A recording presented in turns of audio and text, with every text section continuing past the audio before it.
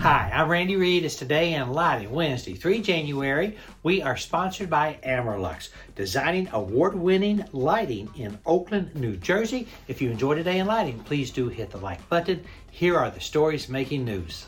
Dialight has confirmed 2 court judgments favoring its claims against Sanmina, moving the case to trial.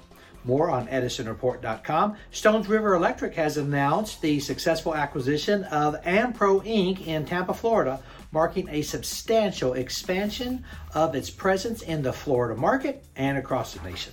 The National Lighting Bureau welcomes its new officers for 2024, headed by Chair Mary Beth Gotti. The team includes Paul Pompeo, Karen Willis, Jeremy Yan, Mark Lean, Howard Lewis, Terry McGowan, Carrie Mendelson, and Jim Yorgi. And of course, the executive director is Tom Butters. Congratulations to that team.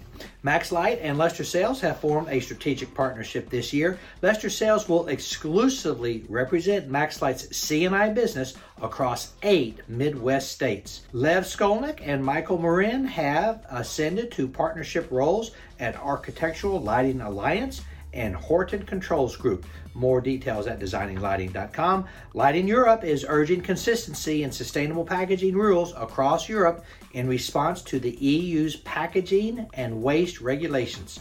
Details at designinglightingglobal.com. And yesterday the Dow was up 25 points, but NASDAQ dropped 245 points.